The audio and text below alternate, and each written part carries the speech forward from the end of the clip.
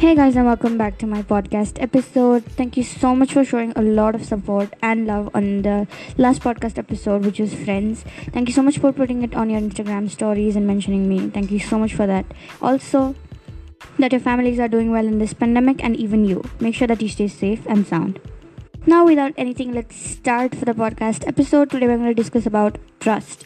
Okay, there are a lot of oohs going on in the air. Okay, so the first thing which comes in your mind is friendship. And to be honest, this season is only going to be about friendship and teenage life. Because whenever you're thinking about teenage life, or right now, the only thing you care about is your friends.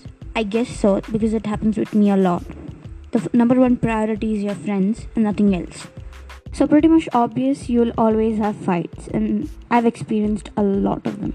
And as you've heard me apologizing openly to anonymous people in the Try Not to Lie podcast episode, you might have known the painful consequences I must be facing, and how I tried to kind of construct the bridge back again, and it kind of worked, and thankfully now we all are friends again.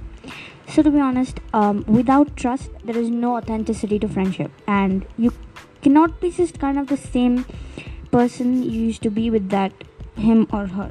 It is always the thing, even though you love your friend so much, the first question which arises is, do you trust him or her, of course.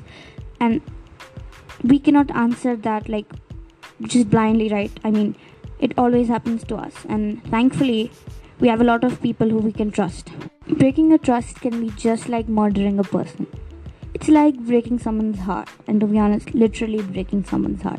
Literally throw away the respect and love which you always focused upon that person.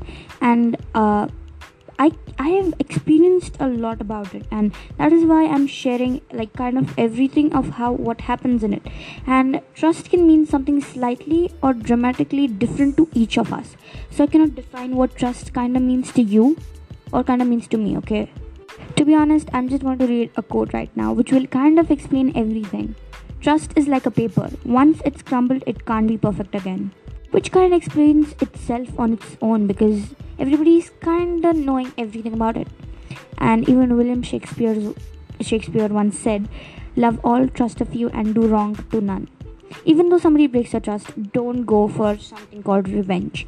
It's going to give you some consequences back again. You're going to spoil the friendship. What you could do kind of is just apologize, or maybe just sort things out, okay? So to be honest, I'm really going to stop here, and I've used "to be honest" 3 times, so please do not mock me with that. So now I would just like to say, don't go and break someone's trust. And thank you so much for listening to me. Thank you so much, and bye. And I really don't know why did I put that kind of upbeat music, so please avoid it.